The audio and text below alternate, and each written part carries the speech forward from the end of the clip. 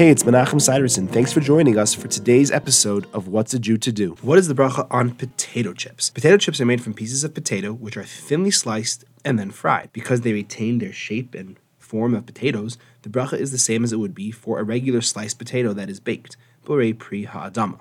However, there are chips like Pringles, which are made from dehydrated potato bits, and although there are some who say that they are borei pri ha'adama because it's recognizable as a potato chip, that's, I think, a less well-accepted opinion, and most people make a shahakol on Pringles. However, it is said that someone once showed a Pringle chip to Rav Shlomo Zalman Auerbach of blessed memory, and he said that it looks like a potato chip, and therefore the bracha is borei pri hadama.